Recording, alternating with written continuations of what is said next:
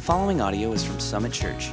For more information on Summit Church, visit www.summitonline.tv.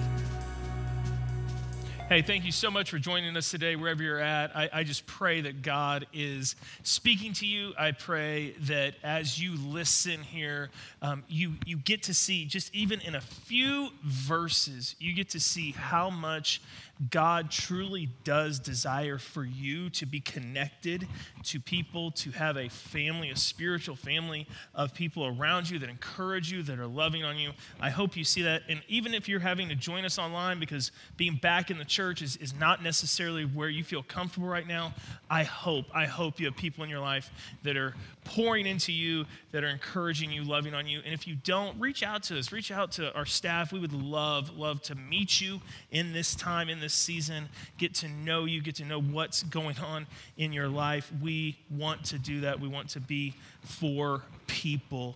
As we continue through our study in the Gospel of Luke, today it's Luke chapter 8, just 19 through 21, so just 3 verses.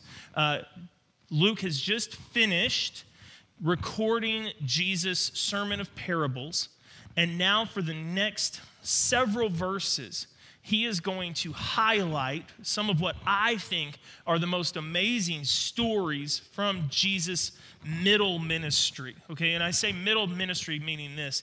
Jesus did ministry for 3 years here on this earth, and he did some amazing things. We've already seen many of those things. We've already seen them in the first 7 chapters of the Gospel of Luke, but we're going to see in the rest of chapter 8 really just bam, bam, bam, Luke firing off some amazing stories of what Jesus does. This first one, though, however, regards Jesus and his earthly family.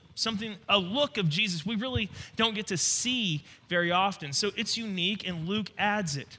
One thing I want to say before we dive in, chronologically, how Luke places these stories, it didn't happen in this order.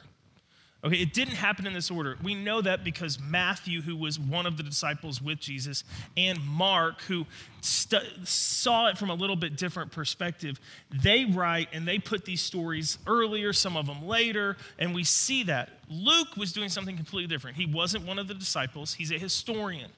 He's writing this letter to a guy named Theophilus, and he is interviewing people as he goes. Hey, did you know Jesus? Did you ever see anything that he did? And as he walks through Capernaum and interviews people, they're like, yeah, actually there was this one night where Jesus' family tried to come and get him. And then I remember this one time where he calmed this storm. And then, there was this one time where there was this demon, and he just spoke, and it was amazing. And so Luke's interviewing, and he's writing this down. And then this letter that he's forming, he's not worried about putting them all in chronological order. He's worried about recounting these amazing testimonies of Jesus' power and his love, and even today, how Jesus redefined family. These are huge things, and we've only got 3 verses, so let's read them right now. Luke chapter 8, verses 19 through 21. I will read them all. Now, Jesus' mother and brothers came to see him. That sounds nice. But they weren't able to get near him because of the great crowd that was around Jesus. Someone told Jesus, hey, your mother and your brothers are standing outside and they want to see you. They want to talk to you. He replied, my mother and my brothers are those who hear God's word and put it into practice. There's that redefining of family. Oh, my mother and brothers are outside. Well, my mother and brothers are those who actually do what God says to do. And there's not a lot there, so what I want to do is I want to jump to Mark's account. Mark gives us quite a bit more context to apply these 3 verses. So just a little bit more information. Let's go to Mark chapter 3, verses 20 and 21. It says, then Jesus entered a house, and again a crowd gathered, so that he and his disciples were not even able to eat. So Jesus is so popular at this point. He's going from town to town. He's teaching. He's healing the sick. He's casting out demons. He's performing amazing miracles. He is popular. And they enter a home, probably invited there for dinner.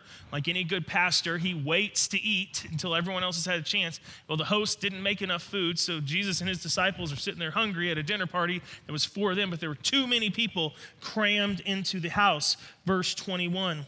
when Jesus' family heard about this, heard that Jesus was there, they went to take charge of him, for they said, he's out of his mind. Now, let's put some legs to this. That phrase, take charge of him, is the same phrase that's used to describe how the townspeople tried to restrain the Gadarene demoniac. They were terrified of him. He was so strong because of the demon possession that they bound him with chains. They cast him into a tomb to just stay safe. And it's the same word. Now, I don't think Jesus' brothers came with chains literally, but they were going to remove Jesus from this situation. Why? Why? Because in Hebrew culture, Jewish culture, family is everything. We see it in the genealogies. We see it in the teachings of the Old Testament. In fact, in the Old Testament, the words for life and family are somewhat interchangeable. And if that doesn't make a lot of sense, let me put it this way. To lose one's family, to be cast out of a family, would be to lose your life. Socially, that's how it would seem. So it's interchangeable. Family is everything. And now Jesus' family is standing outside, can't get to him because there's too many people who want Jesus' attention, but they're not going to take no for an answer. This is an intervention. Hey, Jesus, you're coming home with us. Even if we got to tie you up and drag you because you're running our family name into the ground. People think you're crazy back home. You're teaching these radical things. Yeah, you're doing some amazing stuff, but the religious leaders from our town, the religious leaders from Nazareth, they came to us and they said, hey, we're gunning for your son, Jesus. You need to step in now. And Mary and Jesus' brothers, they would have been aware that the trajectory Jesus was on was going to wind up with him being at least put in prison by the religious leaders. They know this because John the Baptist had just been put in prison for preaching and for calling out Herod for his weird relationship. John's in prison. Mary doesn't want her son thrown in jail. Mary wants her family name back. They want this to just go away. If we can just pull him back home, calm him down, get him back in his right mind, everything's going to be good. That's all that we have to do. We know from Matthew chapter 13, verse 55, that Jesus had 4 brothers. We'll just read that really quick. Different context, but it tells us the names. Isn't this the carpenter's son, Joseph? Isn't this Joseph's son? Isn't his mother's name Mary? And aren't his brothers James, Joseph, Simon, Judas? John chapter 7, we're not going to read that, but it tells us that at this point, Jesus' brothers do not believe in him. They don't, obviously, they're coming to shut him down. They don't believe. Mary at this point doesn't believe that her son is the Messiah, which is ironic because of the angelic visions at his birth, because of the angels saying this is the one who's going to save the world. But at this point, there's just too much pressure. There's too much political charge right now. There's too many differing views. And yes, Jesus is amazing. And yes, that's my son. I love him, but he is out of his mind. And we've got to go get him. We've got to stop. Their family dignity is at stake. They're going to get kicked out of the synagogue. Jesus is going to get thrown in jail. So what does Jesus do in response to this? To his family, his earthly family, showing up outside of this house, unannounced, just showing up to bring him home. What does Jesus do? He redefines family. Mark chapter 3, verses 31 through 35. Then Jesus' mother and brothers arrived. They were standing outside. They sent someone in to call him. A crowd was sitting around him. So he didn't get to eat, but there are people circled around Jesus, probably because he's teaching them. And then the person who's sent in told him, hey, your mother and your brothers, they're outside looking for you. And Jesus asked this question: who are my mother and my brothers?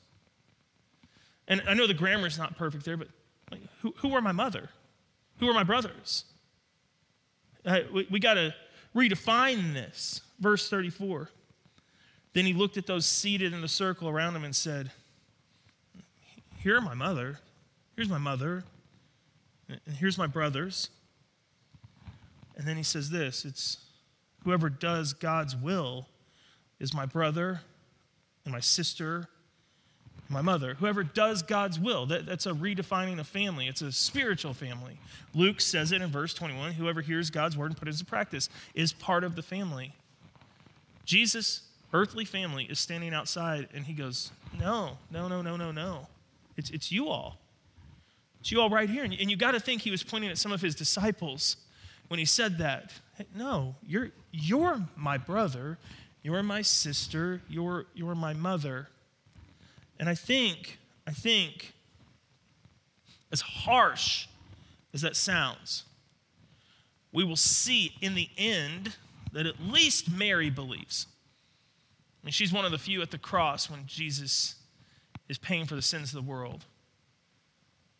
James, one of his brothers, will become great. I mean, I think we will see that they come around.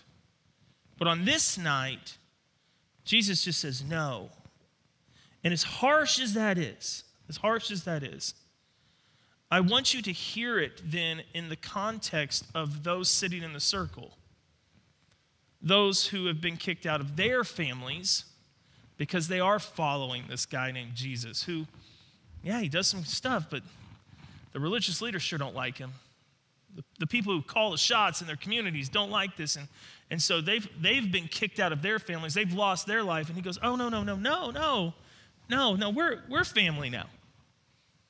I'm your family. You're my family. I want you to hear how they would hear that. Jesus is saying, my mother, my brothers, my sisters, they're the ones sitting right here. They're the ones who embrace the kingdom that I'm coming to pronounce.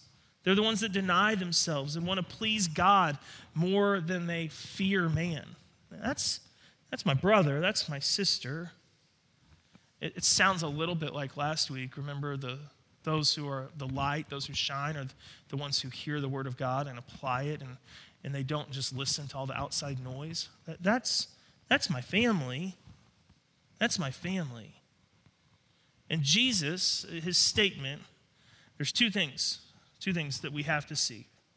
First of all, nowhere in the life of Jesus will he ever allow anyone, even his mama, to mess with his mission.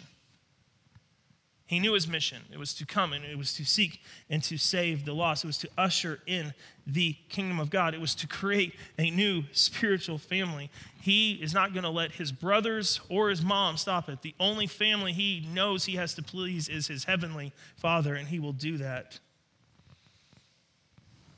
And once again, he's saying, all I'm asking for to be a part of this family is for you to choose God. That makes it, it's not as harsh as you might initially hear it. So today, as you're trying to figure out, how does this apply to me? What do I do with this? Well, number one, count it a blessing. Just take a moment to thank God. Count it a blessing if you have a family around you that encourages you to follow Jesus. Just count that as a blessing. Because many have been cast out of or had to turn away from their families in order to do so. And if you're sitting here today, maybe you're younger and you're mad because like your parents just always forced down, like you got to do this, you got to be this. Jesus is the most important thing, and you're trying to wrestle through that. Just realize what the blessing really is in that you've been encouraged. And second, just a way to apply this, if you've lost your earthly family, okay, and that can be physically lost them or have been separated because of your beliefs, then I want you to know that there's an option for a new spiritual family. A spiritual family that will function a lot like a real family, and maybe in some instances even better. The only requirement for membership into this family is to share in Jesus with the family through faith in him, through spending your life trying to see the will of God done. Anyone can be in this family, regardless of their race, their class, their gender, their political views. Everyone's welcomed into this family. That's not always the case in our earthly families. But for this family, anyone can join. It's a spiritual family that's been knitted together by faith. It's a group of people passionate about seeing the will of God done on this earth. We live in a culture, unfortunately, that highlights and praises individuality above everything else. It's about you, and you do you. And God comes and says, no, you need others. And it's not about you. It's about actually denying yourself so that you can be for others what they need, and then you become part of a family where others are doing that for you. So while you're not just looking out to take care of yourself, you've got all these other people that are taking care of you as you try to take care of them. It's really a beautiful picture. The family of God is also called the church. And this family has some values that are supposed to be lived out. And me as the pastor and you as the people, I think we need to be reminded of what those family values are, what the church should really be about. It should be a passionate place where people want to be a blessing to one another. It should be a place in a family where people are passionate about praying for and with one another. It should be a family in a place where people are passionate about forgiving, about sharpening, discipling, and growing with others.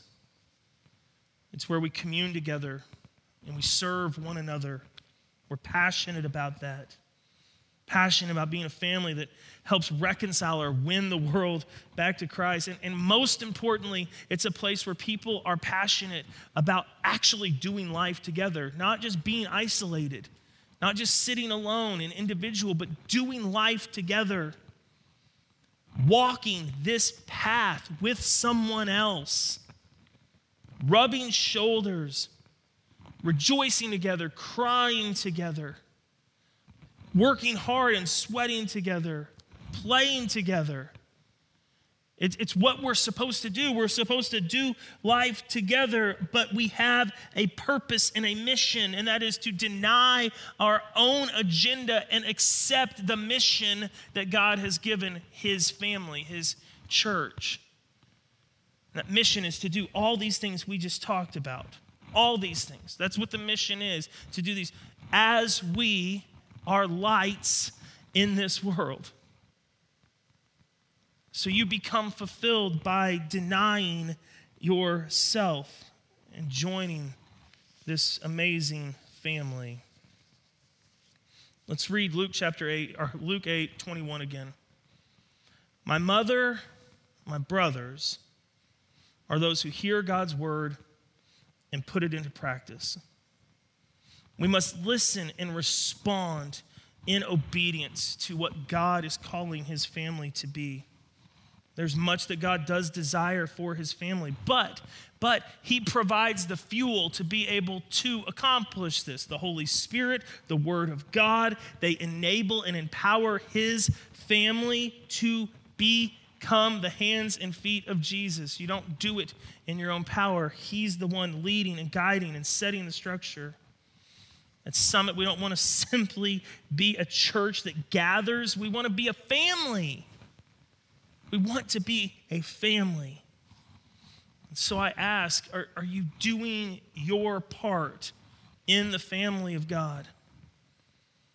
As you hear what God is calling you to, as you open the Word, as you pray and the Holy Spirit, it just inclines you towards action. Are you doing what God is calling you to do as part of this family? Are you passionate about blessing others? Are you passionate about praying with and for others? Are you forgiving? Are you growing and discipling others? Is this what's describing your life? And I know we're still in a global pandemic and isolation is kind of the new norm, but this spiritual family is so vital to our fulfillment, our contentment, and the completion of the mission. Because doing life together is what will win this world to Jesus. People want to be invited in, and they want to see God in you, but they want to see that when they come, they will be cared for. They'll be loved. And we say it all the time here. We are for people because God is for people. And one of the ways he wants to exude that love and that forness is through his family. So I ask, do you want today to be part of that family? If the answer is yes, then the first step is to believe in Jesus, to follow Jesus, to make him Lord of your life. By doing that, then you become part of the family. But when you become part of the family, you join the family, you contribute to the family. You become passionate about family things. And in that, you will find, I believe, the greatest level of fulfillment because it's coming from God and you're functioning in the way that you were intended to function. I think Jesus was brilliant on that night when his mom and brothers were saying, hey, come, stop doing what you're doing because what you're doing doesn't make any sense. Just come back home, come back to where it's safe. And he goes, I'm home right now. I'm right where I'm supposed to be because these are my people. That's my mama. That's my brother. That's my sister because we are on a mission together and nothing's going to stop us. If that sounds like something you want, then I pray that today you will seek out the Lord Jesus. You will step up into the role of a family member that you've been called to. You will allow the Holy Spirit to work through you, and that we will be the church, the family that God has called us to be. Father, I pray that this may be a redefining moment for some. I pray that we would see the family of God and its importance, that we would play our part. Lord, we would be engaged. And for those who are struggling to find out how to do that in the current context of our world, in the current context of our church, God, I pray that you would enable them. You would give them the wisdom and the clarity and the grace necessary to understand how to be part of this family. Because, God, we all need it. I pray for those who are distant and far, who are far removed from this. Lord, I pray you call them by name, that they put their faith and their trust in you, and they become part of your amazing family. We thank you for creating what you have, for letting us be just a small part. We pray, Jesus, that you would be glorified today through your church, through your family. It's in your name we pray.